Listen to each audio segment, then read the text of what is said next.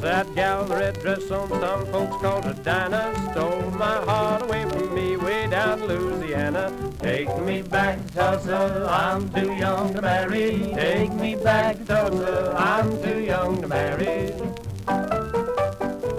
Oh, here comes Mr. Strickland now. Oh, let's ride it. Yes, yes. Come on now, take us back to Tulsa, man. A stroll through a Tulsa shopping center sealed Zhenya Yevtushenko's decision to settle in Tulsa. As he was walking through Utica Square one day, he heard Laura's theme from the movie Dr. Zhivago, based on Pasternak's book. At first, he thought he was delirious, but he learned that the center played the haunting melody every day at noon. I thought, quote, "This was a sign from God, so I'll stay here."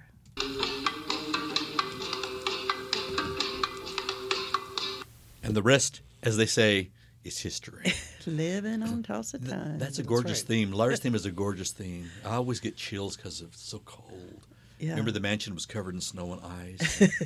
Just such a beautiful vision, you know. And I think that he wasn't, Boris Pasternak, wasn't that one of Yevgeny Yevtushenko, your father's favorite poets, or one of his influences? Yes, huge influence. I think he met Pasternak when he must have been 20, 21, something like that. And Pasternak would have this tradition of he would invite as many writers, and because he was the old guard, right? He wanted to see what the new generation was bringing. So it was kind of, let's see what you got. Let me see if I can guide you, develop you, give you some pointers. No pressure.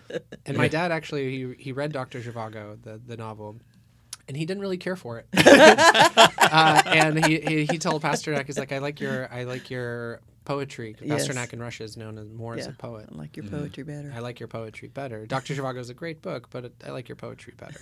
like it better. Yeah. Yeah. Welcome, everybody. You're welcome. We're back Right. with Wacky Poem Life, episode 86. We're calling this one Zhenya's Tulsa. Yeah, Zhenya's Tulsa. This is his show. Yeah, so on the last episode... We're the background singer show. No pressure. No pressure. Woo! So on the last episode, we talked to Zhenya about his father, Yevgeny Yevtushenko, who lived in Tulsa for the last couple decades of his life. And we have a little exhibit here on loan from his family at the museum. And we're going to have a celebration of his birthday on July 22nd.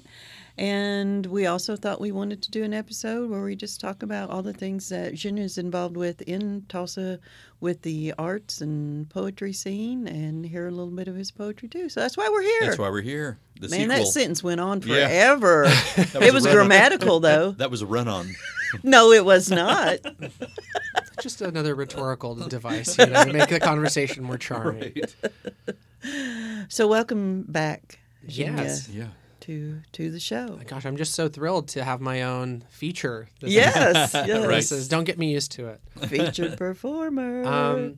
Yeah, so we'll talk a little bit about something we talked about before. I think the first show that we recorded was how incredible it is that Jory Harjo is performing in Tulsa on June 10th.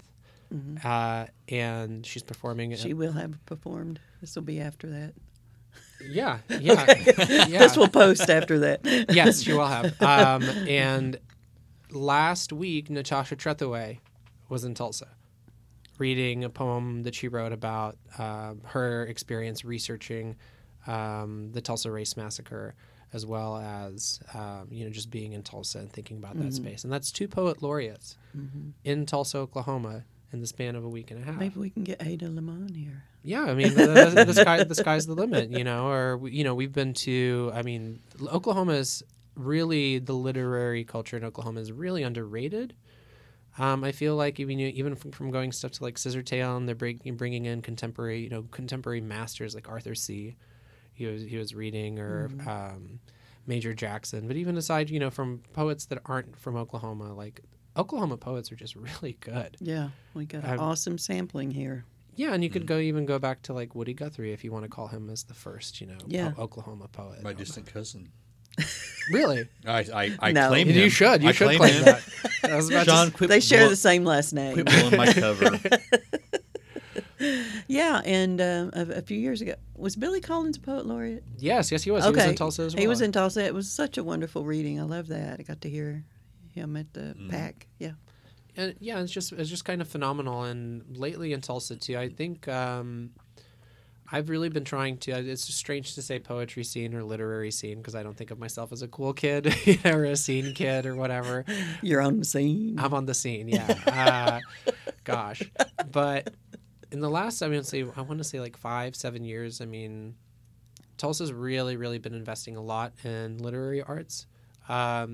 As you know, everyone from people with organizations with a lot of reach, like the Kaiser Foundation, but also private collectives have jumped up. I mean, everything from grassroots to big names, everything's kind of it's just a strangely good time to be an aspiring writer or an avid reader, or at least a curious person, and be living in Tulsa. Mm-hmm. Two of the world's best or most famous, I should say, literary translators are currently living in Tulsa.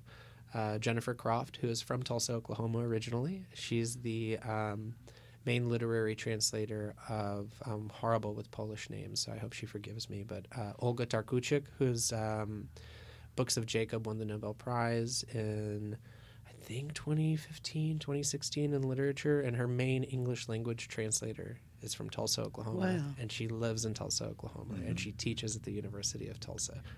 And she's a Tulsa Artist Fellow and very, very smart.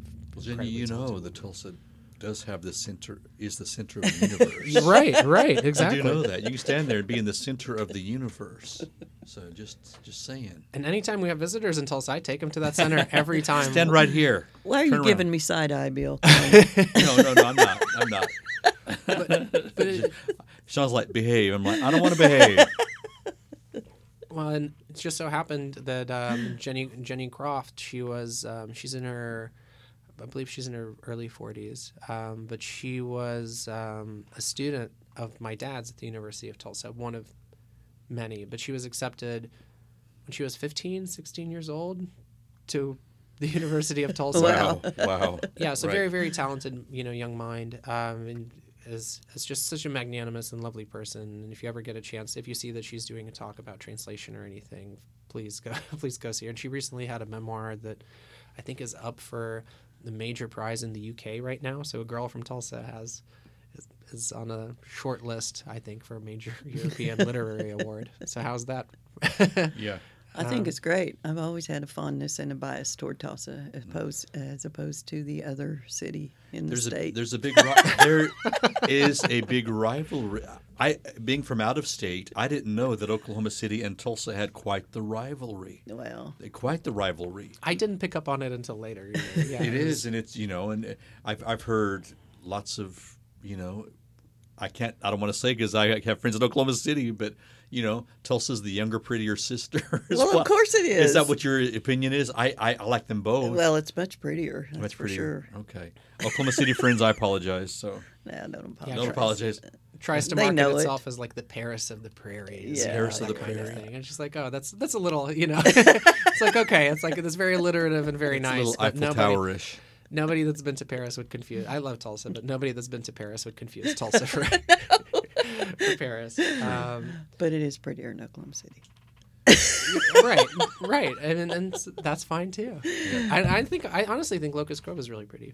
Zhenya said that Locust Grove is a very progressive little town, and it's getting there. It's got your museum, so it's getting there maybe. Okay. Yeah, there's definitely a community of people that want to be engaged in the arts here. Yes. It's very small. It's small, but it's here. but we're fervent. Mm-hmm. Yes. No, but that's Perfect. important. How did things start like that? With the seed, with the Right. planting of a seed. Yeah, we're like little groundhogs. Yeah. Small but fervent. Well, and Right. even Tulsa has such a rich history, of like the White Dove Collective. The guys that ended up becoming part of the New York School. They were from Ron Padgett, yeah. Brainerd, I think maybe. Joe Brainerd. We've yeah. said we've quoted some of his poems on here. Those are Tulsa guys that get lumped in with the New York School, right? But there's still posters and like little handouts at the Center of Public Secrets in Tulsa, which is on 6th Street. But yeah, they have the OG, the original like little pamphlets that they were handing out when the White Dove Collective started. Interesting. Well, there's all kinds of organizations in Tulsa, and I know you are working with some of them, Zhenya. I just think, we've got Magic City Books there, the Arts Alliance of Tulsa, Circle Cinema, Tulsa Artists Fellowship, the Greenwood Cultural Centers there, Black Wall Street.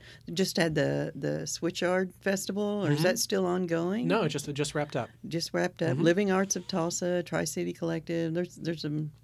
Tell us. Tri-City Collective is so what are you much. doing? I'm just so impressed by the level of like dynamism in Tulsa. I mean, Living Arts as well. They do so many. I was recently invited to to perform with them and raise money for family and children's services through poetry and through music. And there was a really good turnout on a night that saw Lizzo performing on the same night. On the night that also had a Beethoven symphony. Same night, all you had downtown. some competition. Oh, yeah, absolutely. I mean, Beethoven and Lizzo, and there's still 50 people, 75 people showing up for a poetry event, despite bad parking and everything that goes awry in downtown Tulsa. Certainly. But Living Arts is another organization that I've become involved with. I'm very new to their poetry committee, so just again organizing events like that. Sometimes to raise money for charity, sometimes just as a fun event. Like one event that I'm helping plan for next calendar year will be giving the. Have you all heard of the organization Poetic Justice that brings creative? Yeah. Yes. They started out in Tulsa, of all places. Yeah. One of the co-founders, Claire Collins, I'm friends with them, and Ellen Stackable, I'm also friends with her. Ellen was a public school teacher for a very, very long time, and she started this, incredible program to bring creative writing into incarcerated women specifically, and Oklahoma is number one in that in the world. Yeah. So that's we like to lock up our women per capita. Not something we want to be known for necessarily. That's a bit of a black eye. Yeah, we don't do good on the list, and for the most part. I see. But then here's this ray of hope and this sunshine. It's like, look, here's an Oklahoman trying to through poetry, trying to do something. Certainly. What do you have handy? One of the poems that you read that night, or do you want to just? Or you got one in particular you'd like to read? I do. That night, one of the poems I read was. This poem is actually I've been working with I'm plugging my own project very selfishly. Please do.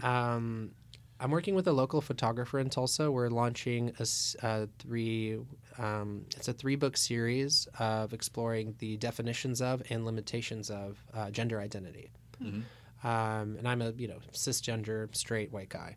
The person I'm working with, Megan Torres, she is bisexual. She owns her own photography studio. I mean, she's a single mom. She's just really, really tough. And so I wanted to collaborate with somebody from the LGBTQIA plus spectrum to I don't see there's a lot of writers that write about issues surrounding queer identity, that kind of thing, but I don't see a lot of straight writers, cisgender writers. I don't see them going into that space.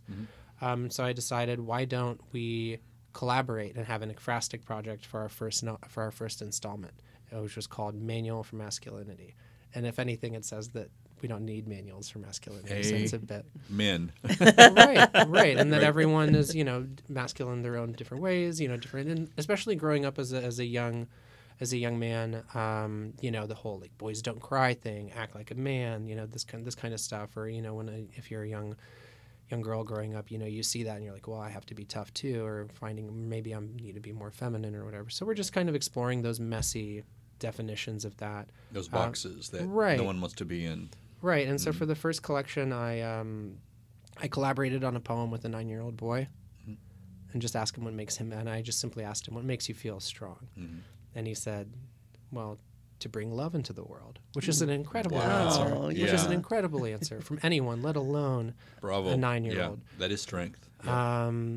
And it's he's his name is Esteban. He's Megan's son, actually. And so we're kind of exploring our own masculinity and what that means. But sometimes when we get bogged down in masculinity, a lot of toxic things can happen and occur. And so I wrote this poem. It's kind of a mental health poem. It's a little, to use a very pretentious adjective, Whitman-esque. I borrow from Whitman and from the best of him, not so much the worst, because there were, we need to acknowledge that when it comes to our great literary heroes. But this poem is called I Celebrate You. Mm-hmm. I celebrate you within the altar of my footsteps, where I will meet death, where I took my first breath. You guide me, Polaris of mistakes, to memories like angry broken dishes never shattered enough to be replaced. Here I invite your naked sun to break bread with each crumb I miss, where numbness weeps, where sleep wears a cloak of dreams, twirling between sepia and escape trapped in a photograph. I recognize my face in yours, my crow's feet kicking in the aftermath, rewriting letters that we never wrote. Silence sits with me. Its holiness teaches me to hear each distant footfall in your ancient prayer. There is always something sacred and something shared, an imagined fate, a misstep anew, shattering its constellation. I was never damned into an Isaac. I wouldn't die for God, nor for Abraham, but for the hint of godliness in every man. Childlike and mischievous, mortality doesn't imprison us like pressed flowers, and doesn't deliver us from owning evil, nor immortality. Time flies like wild kites. Act as if you were born a miraculous crime. This your 1000th and your first life. This time the prayer spins and sings for only itself. And you are the constellation. You are the star long dead, still reflecting like a heartbeat against parallel worlds. You must find infinity within your own zeros. An Ouroboros of salvation where dry petals curl on a borrowed rose, sliding eternally on a Mobius waltz. Words with lost thorns wait beneath my feet. So begins the lowliest prayer. Again, again, again, again. I celebrate you. Again. That's awesome. Bravo. Oh, thank you. Bravo. Yes. And I noticed this first off the bat because we just we recorded the earlier session about your father. Is you are reading your poetry different than you read your father's poetry. Oh, thanks. Yeah, because you have a different voice, and I worry about that a lot. yeah, no, I mean there's a very declarative sense to your poetry. I don't know that much of it, but you did win our WordFest poetry contest this year, so I know that one and a couple of others. And this is a very declarative feel to your poetry, and also, though, the imagery is immediate and contemporary in a way that I think makes it powerful. Thank you very much. Thank you. Because you gave birth to this is your child. You gave birth to this. This is yours. Yeah, right. And you're right. So you own this. It's comfortable. It's part of who you are. Yeah, So- and it takes a while to, and I'm sure both of you can attest to this, but when you're reading a poem, maybe it's not your own work, or maybe it is, but the first time that you read it, you're almost like a baby, like deer, right? You don't really know the inflections. You don't really know the inside and out of the poem. And so I don't really think a poem is done until you perform it. Yeah. Even if that's your final draft. We all say that's our final draft. There's Yeah. more than There's there's multiple final There's drafts. never a final draft. No, right. Yeah, and so and that project's really special to me because my younger brother is also gay, and he doesn't. We're all so quick. You don't necessarily need to read that poem from that perspective. Necessarily that okay, he's writing about masculinity, he's writing about gender identity. It's a standalone poem as well. But within that poem, I think we're all so quick whenever we do have questions of our identity, whatever it might be. At least me, but I feel like I'm not. I feel like I'm not the only one. It kind of tends to, when you question yourself so much of, who am I? What is this? What am I feeling? You kind of start losing yourself a little bit, and it's just like you stop enjoying just being alive and just being yourself. And that's really what that poem is for me. It's advice for myself, but it's also advice for anybody. For that's anyone. Yeah, maybe that finds you, and maybe you kind of get lost in its imagery, or you feel a little listless, right? Yeah. And hence the declarative nature of it. Here's somebody that doesn't know me that's celebrating me. Yeah. Right. Now you said this acrostic. So is she doing the artwork, and then your poems are following from the artwork? Then Right. So we're on the first. I can't believe it, but this is a 3-part project. It was supposed to be a 1-part project, but in the first part, the Manual for Masculinity project, Megan is largely matching her photography to my poetry. In the second volume, so kind of a right. Oh. And the second volume that we're doing, that we're working on, is going to be called Field Guide to Femininity. And I'm partnering with a lot of my friends and acquaintances and other poets in town that I know. And I'm co-writing quite a few of these. Pick me. Oh, I'd love to. Yeah.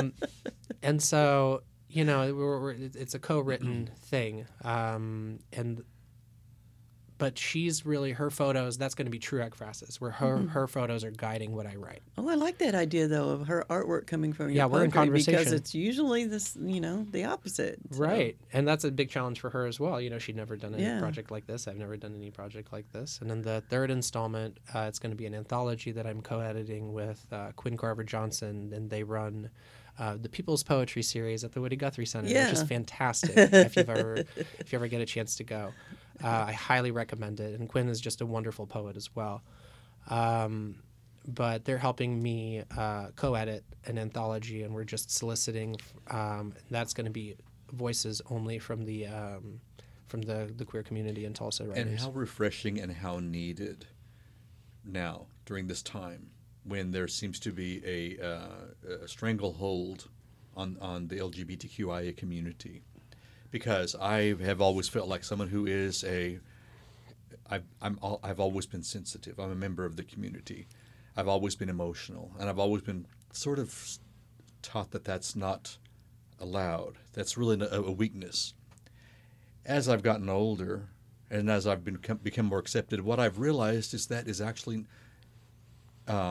not only is that who I am, that is my superpower. Mm-hmm. Absolutely, it is. And it's just refreshing to know that I can just be this, and it, like me or not, this is what it is. So how I appreciate that so much. So thank you from my heart to yours. It's wonderful. So, no, thank you very much. That means a lot. Thank you. Yes, and what a great example for your younger brother to have you as a safe harbor. To just come stay. I accept you. I love you, and we need more of that. Mm-hmm. So that's a good title for a poem too, Bill. Safe harbor. Yes. I'll write that down. Write that Yeah, down. write that down. Yeah. Jot that down. Absolutely. He's always saying things. I'm like, I'm like Dolly. Got to do that. I'm like Dolly. I've got to have a spiral in every table. Write this down. Write this down. It's a song. And then your body or your arm is just covered. I'm with not notes tattooed you've yet, made. but I need to. I've got a. I got him for us. I've got a brown. I do. I've got a brown recluse bite. Does that count? Oh, that definitely counts. I don't have any tattoos, but I just feel like that with Zhenya, I feel like it's just kind of a kinship with you, and I just I appreciate much. that. With Sean, with Zhenya. You're not going to be my kin anymore. I see how it is. No, I'm going to be your kin. It's going to be an awkward family reunion. I told Sean I'm the new adopted brother for the Perkins clan. Oh, good. Younger brother. So. Yeah, That's a good family to be a part of. Yeah. Right. It is. He gets to come out to the compound. Not everybody gets to come out to the Perkins I compound. come out to the compound. We would allow you on the Perkins compound, wow. Zhenya. Yeah, that would be fun. That'd be fun. Mm-hmm. I'm trouble though. I will tell you. I'm trouble. Are you trouble? I would never have guessed that. I'm very tame. I'm a tame kind of trouble. Tame trouble. Okay. There are some trouble. There's some trouble out there anyway. So you'll fit right in. Trouble in River City? Are you kidding me? On the Perkins compound. I can't even speak Don't get me anymore. singing in my musicals now. Y'all have opened it up. Nobody opened anything up. You were the one who had. No, it's good. You had your hand on the knob over there. You're right. Touche. No, it's just a musical kind of day. It's a good day. Mm-hmm. It's a good day. But all right. Oh yeah, go right ahead. What else? Now, are you doing anything with Magic City Books or? Yeah, I mean, I've that was really whenever I tried to okay, where's the literary kind of heartbeat of the city? Magic City Books. This is before Fulton Street opened. This is before I got to know folks at Woody Books in the Kendall Whittier. So there's so many great independent bookstores in Tulsa too, that really do excuse me, that really do quite a bit for their respective communities. Yeah, it just sprung up in the last few years. Oh, and it's Because I wonderful, remember yeah. when I used to write this zine called Okie Load. It was about the music scene in Tulsa. And this was in the late 90s. Downtown Tulsa, it was just a desert, really. The only thing that was down there was the Canes Ballroom, which was nice, and it was still cool to go to a show at the Canes, but there was no air conditioning.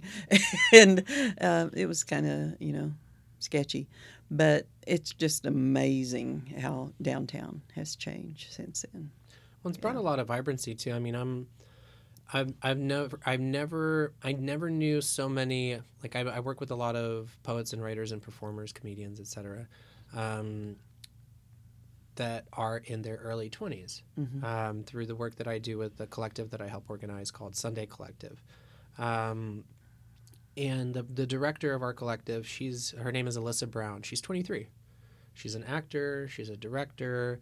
She has her own sketch comedy thing that she does. She's very, very, very talented. She's 23 years old. I would have never been that ambitious at 23. No. And she's I was also still partying too much at 23. Well, she got an opportunity to read with Joy Harjo Jeez. at the Woody Guthrie Center at a free reading that was free and open to the public. Can you believe that? And, what poet gets to say that they got to read with the U.S. Poet Laureate? I know. She's been down here on our main street. Yeah, she's incredible. She is. I mean, that's the kind of, the last episode that we had, I gave that quote, poet in Russia must be, is bigger than, what is it? Поэт России больше, чем поэт. The poet in Russia is bigger than is more than just a poet. Mm-hmm. I mean, that, poet with the capital P, that is what Joy Harjo is. Oh, yeah.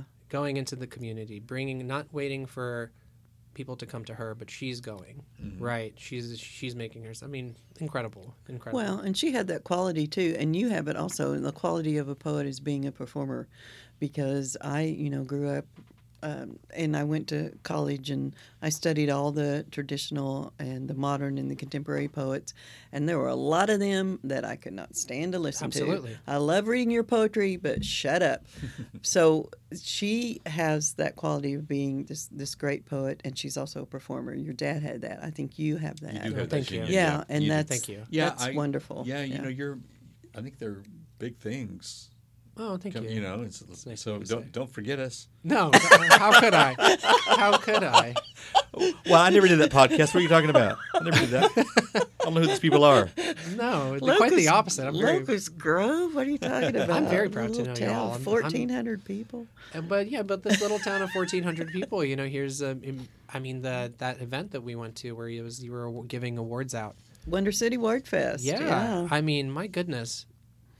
Wonderful poetry. Wonderful poetry. And then I heard I think it was a 9-year-old boy who was something like that. And he had his poetry, his poem that he read that day, translated into Cherokee by one of the vendors. Oh, yeah, Louisa. That was there, right there in real time. And then at the same event, here I am also reading poetry in Russian. Yeah. So it's not bad for a town of 14,000. It's not. And then Tom Henry showed up and started singing songs over there the while we were watching was the wonderful. Yeah, right. And then but that's that's what culture is. It's something that makes you feel alive. Something that makes you like, I want to share the best of my culture. Mm-hmm. I want to share.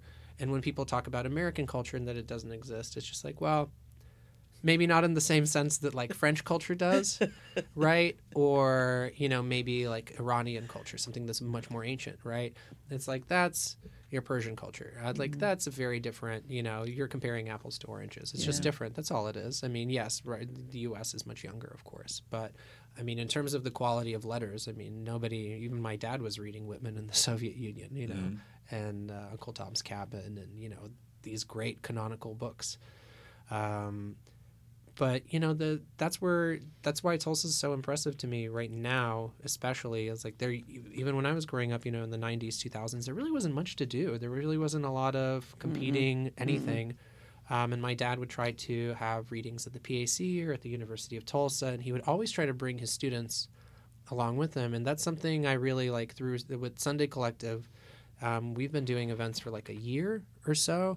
And I noticed that there was still this huge gap between poets that are established and writers that are just emerging, right? Maybe nobody likes saying emerging. You're either a writer or you're not. But It's just an act of doing, right? Yeah. And so, but let's just say experienced and established, right? Rather than not, you're new to the game. I mean, that is the whole purpose of this collective, was just to bridge that gap. So it's just a space for, if this is your first time reading your work, perfect, because you're about to be reading with the Tulsa Artist Fellow that we also brought in.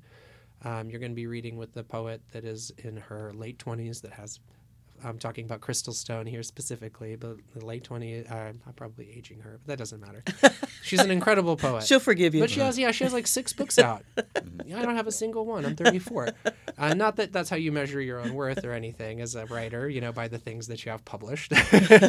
But it's just so amazing that in this same collective, like, we have me. I'm working on like all this crazy Russian stuff, and I'm working on my, translating a book of my dad and a memoir of his, and then my own work and all these big, other projects that I'm doing around town. But then I have a food service worker that is 37, and he's a non-traditional student, and he's finished. His name is Nathaniel Williams, and he writes incredible. He has such a good eye for form. Right? And some people just do. Like, you're just great at sonnets or good at ghazals or whatever.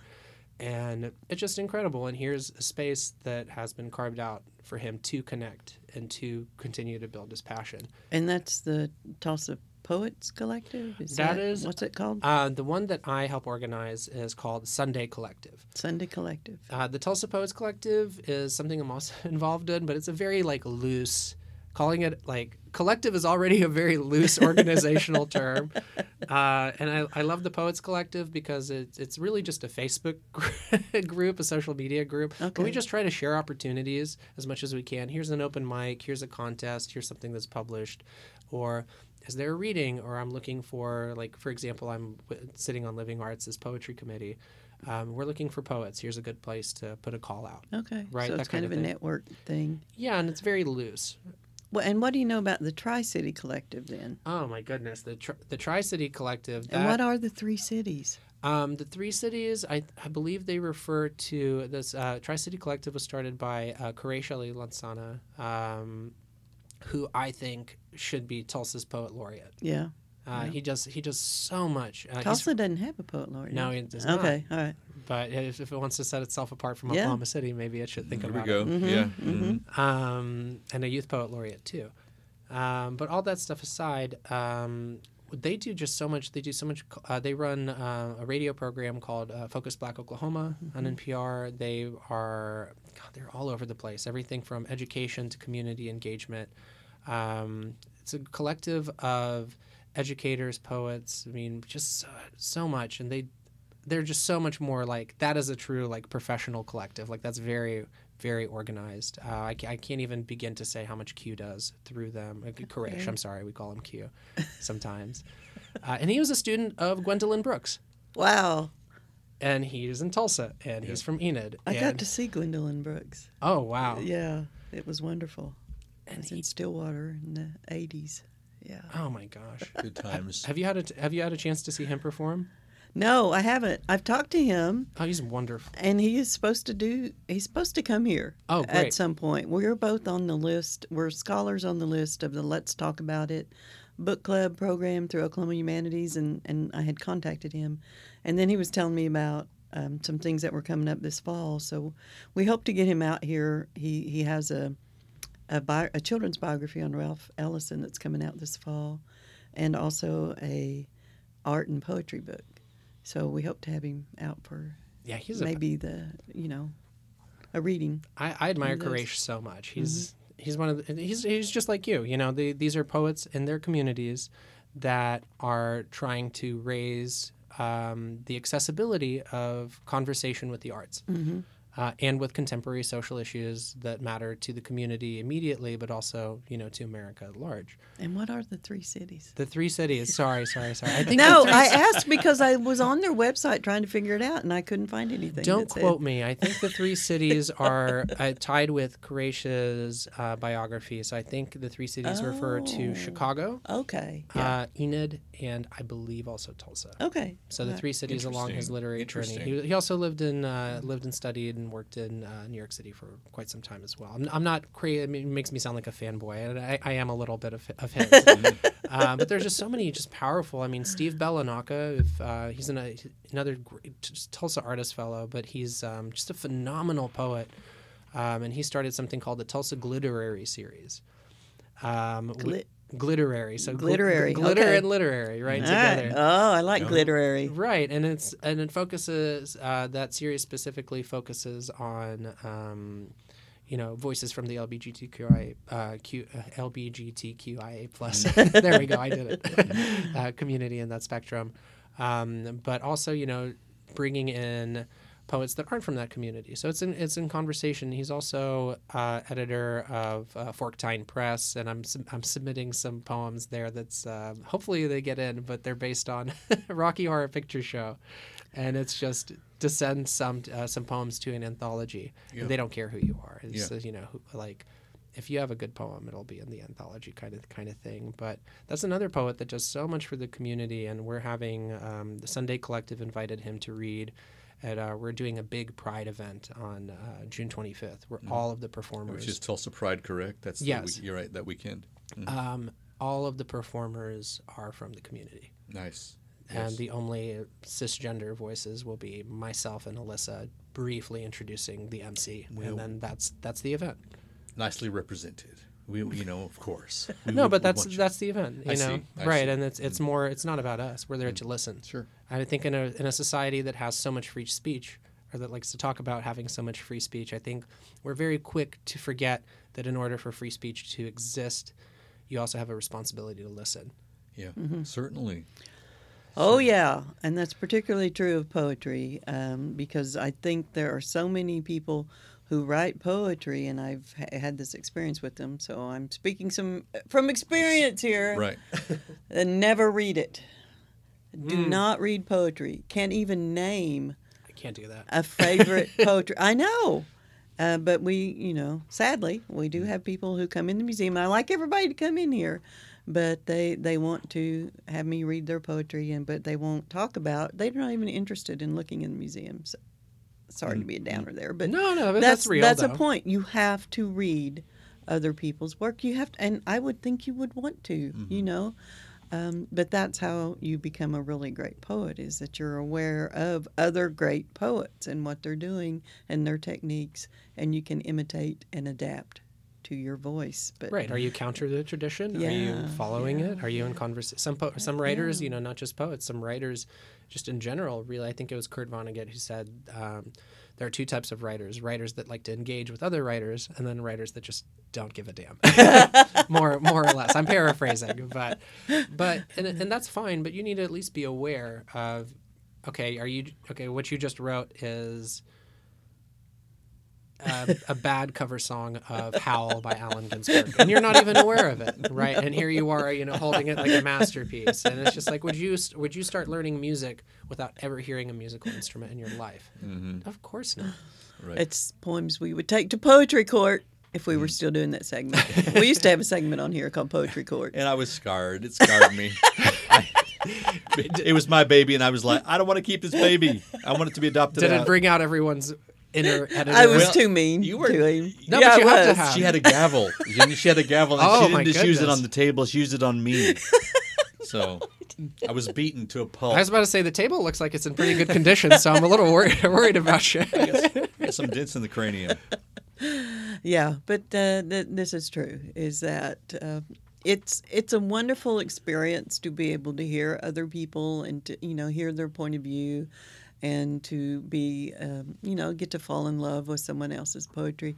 But if you are also a poet, it is a vital experience. And, it's not just something you do for enjoyment. You have to have it if you want to develop your own skills. If you don't, a lot of people, they just want to write their little poetry that's in fine. seclusion, and that's fine. Yeah.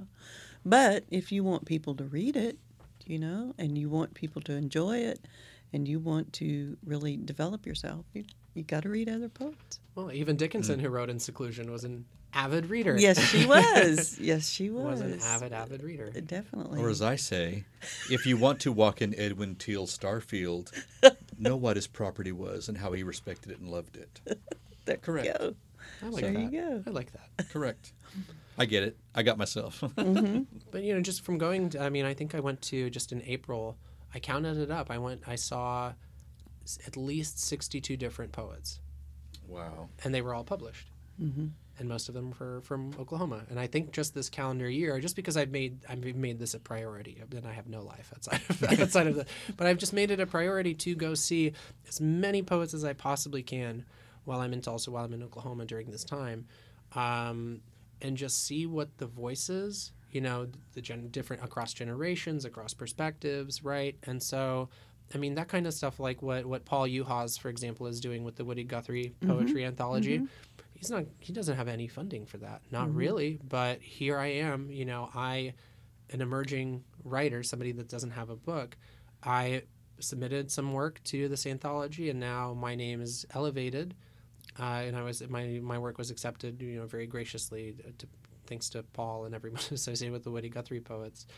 But my work was accepted, and now my work is published in the same anthology as Rilla Askew, as so many, countless. Sean Perkins. Yeah, Sean Perkins, exactly. yeah, Sean Perkins, Quinn Carver Johnson, who I mentioned earlier, their work is going to be published in this anthology. There's 3 different sites that they're doing readings at. I think Okemah is one of them. I'm Oklahoma very City, excited. Tulsa. I get to do Okemah this year. I was so I've done jealous. it for many years, and I've got to go everywhere, and I love going to Okemah. That's where the name Guthrie's royalty. Yeah. Okemah. Well, it's because also David Amram is always in Yes. Okemah and doing the accompaniment with his piano or his drum or his flute or whatever. It's such an awesome Don't they have a folk experience. festival also?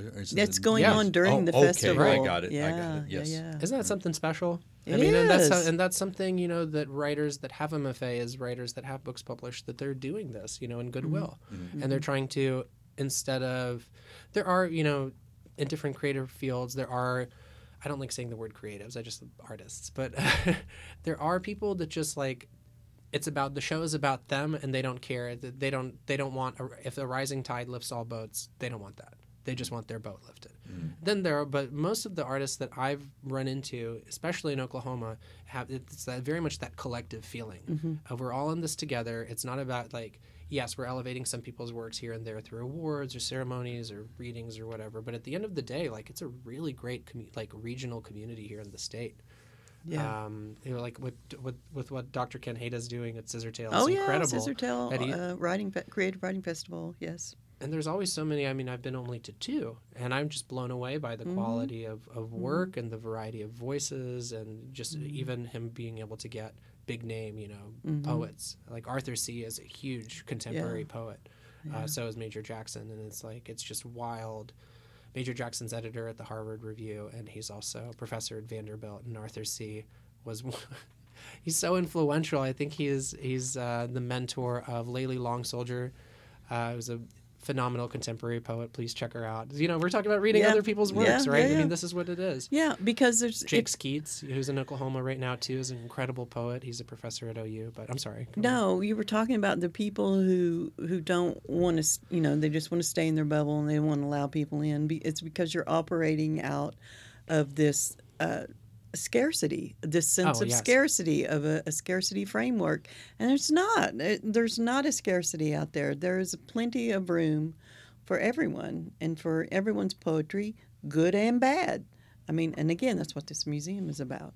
Right. Yeah. And this museum is such a great, every time I come here, I just can't help by being drawn in on what you all have on the walls, or what you all, just the spirit of the place. And it's just if you don't know anything about poetry and you come to Locust Grove, Oklahoma, and one day you will become so well read and so well versed that how could you not write a poem that same day?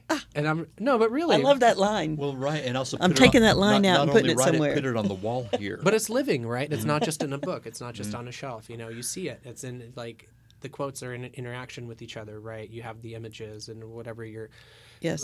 Everything seems to be in conversation with itself, even though in the same place in Locust Grove you have something about some weird Soviet poet next to these great regional poets that are writing. And I don't even like using regional because they're just poets, but there's a massive sense of place in Oklahoma poetics, which is very, very important. I would like you to read another of your poems. Another if one you've of got mine. another one Yeah, picked I do. out that we can hear. I do. Because you know what? We're a poetry podcast. Are we? Now you tell me, Sometimes- 85 episodes in, now you tell me. I know. In some of those past episodes, people are probably halfway through going, I thought this was about poetry. Because Bill and I are going off on something. No, but that's part of that's Bill's part going of off on poetry. something more likely. You know. Bill's going off on something. Or gesturing wildly over there, and I'm telling bad Chuck Norris jokes. You know, and some people are jesters. I'm a gesturer. you're a gesturing jester. There we go. Okay. That's Now my that's a Halloween- book title. That's my Halloween outfit. Write it down. You know. I don't have a pen. I got all this paper Gesturing around me, jester. and I've got a Time That magazine is from April 13th, 1962. Yes, you're right. Zhenya's dad on the cover. Yeah, Soviet poet Yevtushenko. Which is great cover art on that, by the way. It's beautiful. It is. is. What I is like- there? Is there some sort of interpretation of this? Not to my knowledge. I did a little bit of research on that just because I was really curious. The same artist, and maybe I'm conflating him with the artist that did the poster that you have here at the museum for the Madison Square Garden reading that Yeah. my dad had. But I think he just kind of had a photograph as reference and he just went with it. Okay. I wonder And if used they- some imagery from my dad's I poetry. didn't know It if looks the- like a the- British robin. it- I'm all about the bird. Or a little towhee or something. It looks. Or grosbeak. It looks like it must mean something. but Obviously. I don't Certainly know. so. a mystery to be solved. Yeah. But from that, I guess I'm reading from the same, from the same project. It's a long poem. Is that okay? Yes. This one's just about the different ways that the different faces that love wears, and that we all fall in love differently in different ways with different people. It's just called "Let Yourself Fall." Let yourself fall horribly in love with an everyday pain that raps on a window one raindrop at a time before each drop begins to rhyme together softly enough to make a train stop, chiming against the still glass windows. Let yourself fall horribly in love, falling through beauty's cellar door like American spirit embers kissing, not hitting a wet floor where mud hugs boots, reflecting only the false fluorescent hum of a light above. If time isn't an empress, maybe she's a monk who has yet to confess his honesty, still frightened of what was, still praying for what could be. Let yourself fall horribly in love, the way lightning finds a bottle from above, its bright branches growing down as dreams do, like doves which flow skyward higher than Icarus could have dared. One by one, electrons surrender empires and flashes to the ceremony of a simple bottle as we close the lid together. Let yourself fall horribly in love with the safety of the secrets of our sleep, where tears roll past the unfortunate topography of my face, where a home can become a place to make mistakes. Nothing true requires a sacrifice to fall horribly in love with the cosmic throw of some sacred dice, bouncing down along eroded shores, down through a familiar mystery of a cellar door. Who weighs the worth of a word and names its music taxonomy? A microscope teaches differently about the loneliness of infinitesimality. Those who measure worth, like promises kept and secrets burnt, must count our value in the number of chains broken before we sleepwalk through our time, before we can turn every wall into a door. Let yourself fall horribly in love once more, as storms pass and poems end, a last heavy raindrop hitting, not kissing, an open palm, the water swimming past the ceaseless creases before falling horribly in love. Lovely, lovely, lovely. Let yourself fall. Just let yourself, lovely. Just the permission to be vulnerable, right? Yeah, allow yourself to do this. Yes. You feel a little oaky in that poem because you have the cellar door. Oh, yeah. I'm just telling No, I like it. That's good. That's good. I was thinking about, have you all heard this thing about... and you just said y'all. Well, of course. I'm Russian, right? That's what we say. But y'all have heard that cellar door is considered by many English language linguists as one of the most beautiful words, Yeah. right?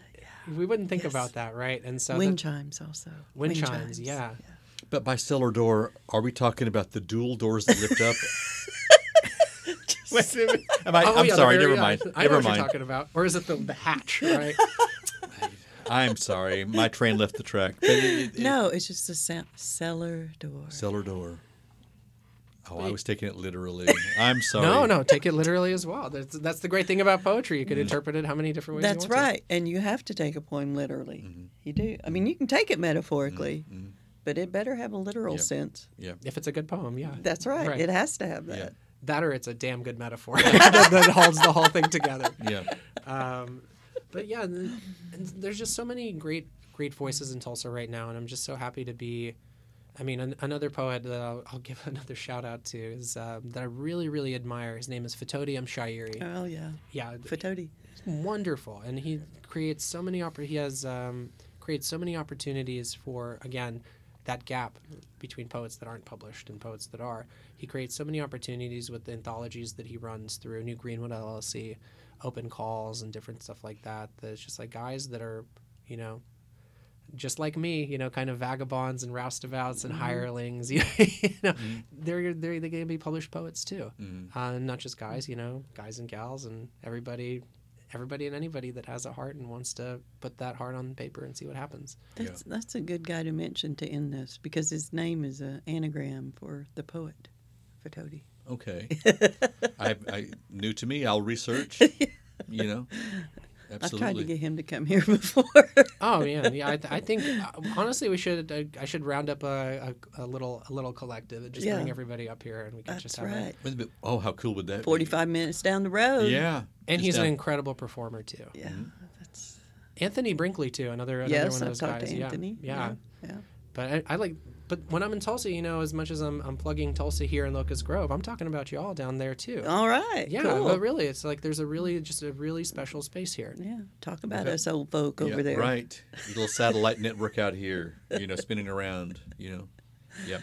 Well, even the poets in the collective that I'm part of, they're very they're like, what are you doing today? It's just like, oh yeah, I'm going to visit my friends in Locust Grove, to do a couple. It's like we would love to go up there. It's like, Get your car, get here. That's what I'm telling them. Tulsans have a bad habit of we don't leave the city, We don't leave right.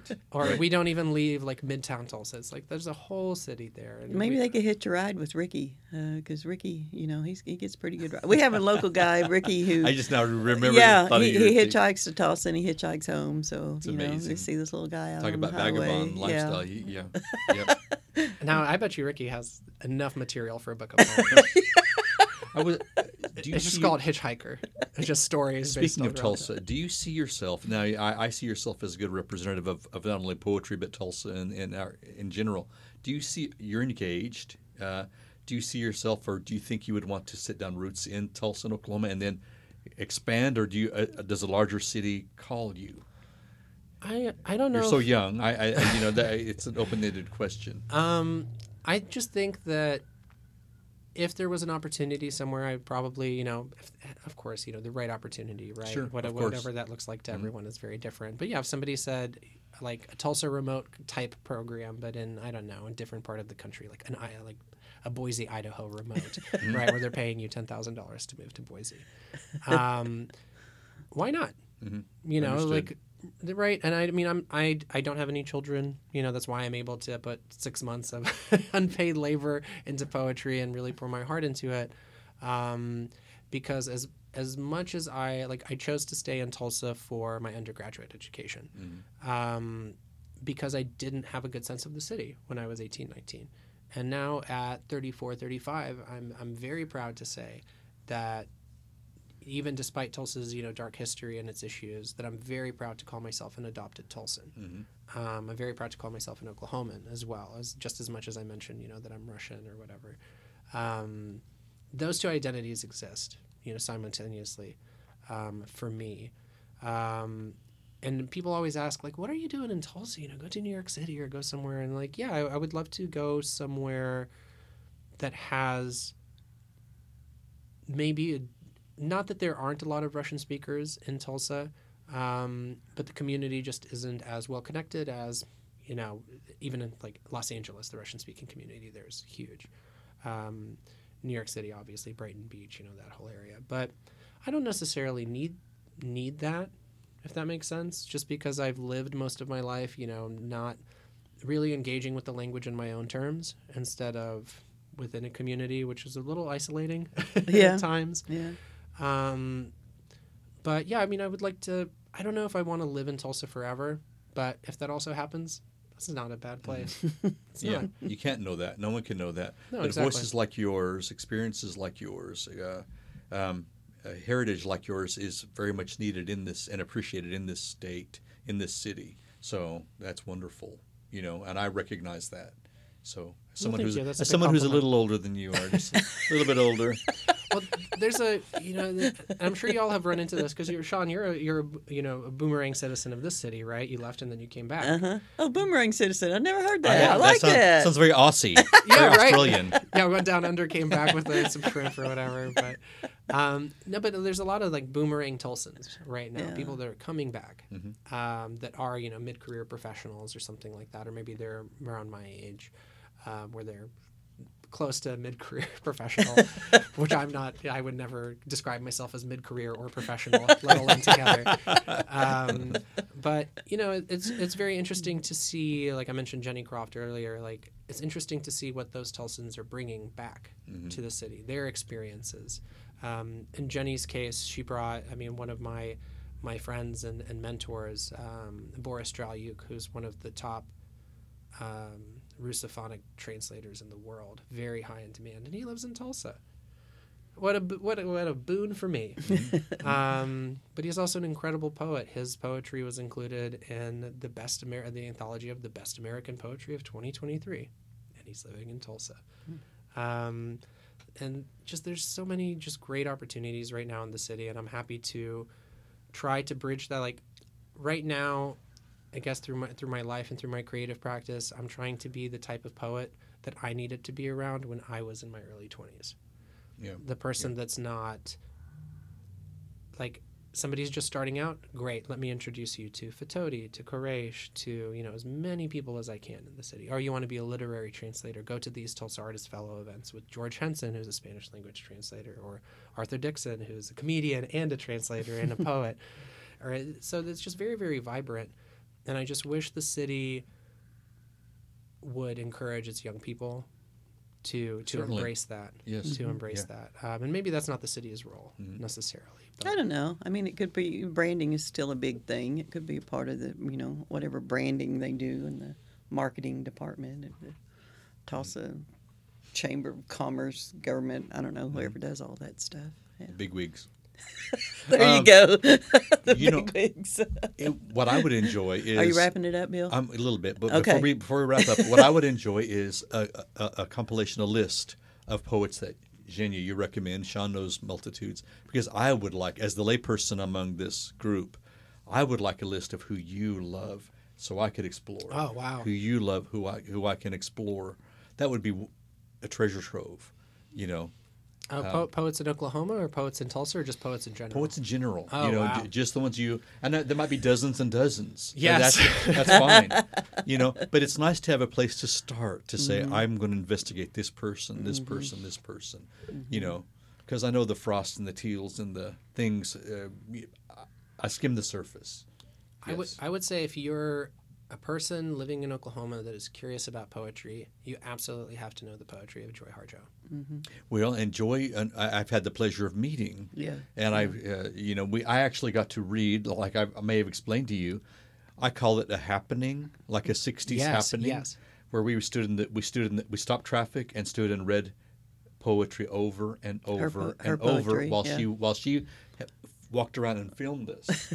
So that was cool. Yeah. That was, just like watching you and Sean recite in Russian and English the poem. These are wonderful things that are spontaneous, and they're happenings. Right. Brief moments in time that occur that are kind of sparkly, gold dust moments. So. As former Oklahoma poet laureate, who I think is phenomenal, is Benjamin Myers. Oh, yeah, I think absolutely people phenomenal. need to Family Book of definitely Martyrs. Yes. Great book. Yes, yes. And he's been to Rump. He came and Oh, cool. did way back when we were out in the woods. Yeah, I love Bill McLeod. Like Yeah, when Bill's I first, just down the road Bill, in yes. Pryor. Oh, yeah. Like when I first started, I heard Joy Harjo a while ago say I was at a again, a free event at Philbrook where anybody could have seen her, and there was a Q&A portion, and a young writer asked her, what's the best advice you could give to young writers? Pretty standard question. She said, grow your community. Mm-hmm. Plug into a community. Find it. Whether that's a tactile community, like we're talking, right? Mm-hmm. We're talking about poetry. We're smiling. We're laughing. We're really engaging with it. We're living with it.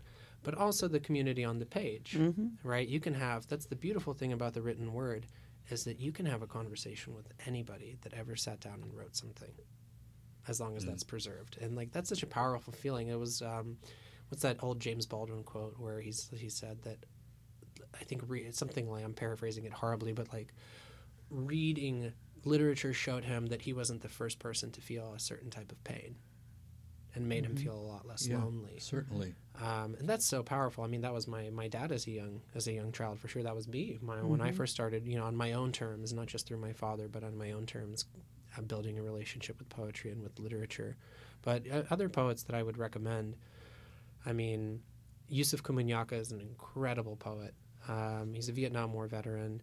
So powerful. He writes kind of in a blues musical style, but one of my favorite poems of his, I forget the title, but the subject matter is so simple.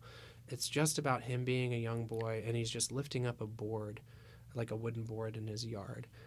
And I was that kid that was really into bugs and stuff, and he just lifts it up, and there's all these creepy crawlies and stuff, and it looks like something out of a nightmare, but he paints it so beautifully that it's just this. I'm gonna have to investigate this, because I was in the creek bed turning over rocks, looking at snakes and frogs and fish. Right, just that basic human curiosity, right? Yeah. Even not just as poetry that's about the war or anything like that. Just like Bill, Bill was a Vietnam War veteran as well. His Vietnam poetry is very powerful, but just his perspective on stuff is very, very interesting. Another poet that I really, really gravitate towards, I would say. I just can't get enough. I mean, Pablo Neruda, you can't. I love Neruda. That name is the most famous poet of the 20th century, and probably for good reason. Yeah. Rilke's great. Lots of lyrical stuff. I really You must change your life. You must change your life. Yeah. I've been reading a lot of. I'm not very well versed in Persian literature. A friend of mine, Lawrence Foshi, he's a poet, and he's a great formalist in terms of he's kind of a puzzle master when it comes to his poetry. That's kind of how he approaches it. Very strict with syllable counts and stuff like that. He reads so widely that it kind of pushes how widely I read. So I'm engaging with like Hafez, who's a Persian classic, and Rumi, of course. And there also happens to be a Tulsa Artist Fellow named Dr. Kavi Basiri, who is an Iranian poet and who is an expert in translation. And so just because of his proximity there, I get to ask him all of these great questions for free. I don't have to sign up for a college class. Right. So I would say I recently read Katie Ferris's collection, In the Forest of Being Alive. She's a poet, and I believe she teaches at Princeton. But she was in Tulsa recently for Switchyard, and her husband is a poet that I admire immensely. His name is Ilya Kaminsky. He's also a translator, and he's a Ukrainian-American poet, and I got to hear him as well. So I would probably say, in terms of 3 or 4 poets that are contemporary poets that are writing right now, the poets that I love the most are Kaminsky, Ferris, Komunyakaa, and Joy Harjo. Yeah, that's a great list. Write that down. Yeah. I'm gonna listen to this and jot some notes down. So what I'm hearing you say, Zhenya and Sean, is like, be aware of literature, be aware of poetry in today's age. Also, be aware of those who suppress, who don't want you to hear the written word, who want to ban. Oh yeah, absolutely. Let's be aware, because we take for granted the literature that we have, I never thought I'd live in a time where To Kill a Mockingbird is not allowed to be read in some high schools. Or Amanda Gorman's poem. Thank you. She read it at the inauguration. Exactly. But so anyway, beware and be aware. Beware and be aware. Thank you. Those are words to live by. Yes. Well, and I know we all work so much, and so much of us is taken up by our daily lives and day-to-day needs. But that's really, I think that's the purpose of art. I forget who said it, but all poetry is political, or all art is political. Art is the best way to hold ourselves accountable. Adrian Rich. Adrian Rich, that. yeah. Yeah. Thank you. You can't avoid it. Yeah. Mm-hmm. And so people that say, well, I don't write, it's like, you do. You might not know, but you do. And art is a way to hold ourselves accountable for the beautiful things as well as, the horrible things. Absolutely. Yeah. Know it. Know it, exactly. Know it. Yeah. And even if you don't like the poet, maybe why, I don't like Robert Frost, okay? But why do, I mean, I do. But why do, why do so many, the poets I listed were all contemporary poets? Who are they listing as their influences, their teachers, and that's how you have a conversation with time. Or who are their students, right? And so now you're having a conversation forward with time. Yeah. And where do you fit in? Yeah. Yeah. And that's Certainly. poetry.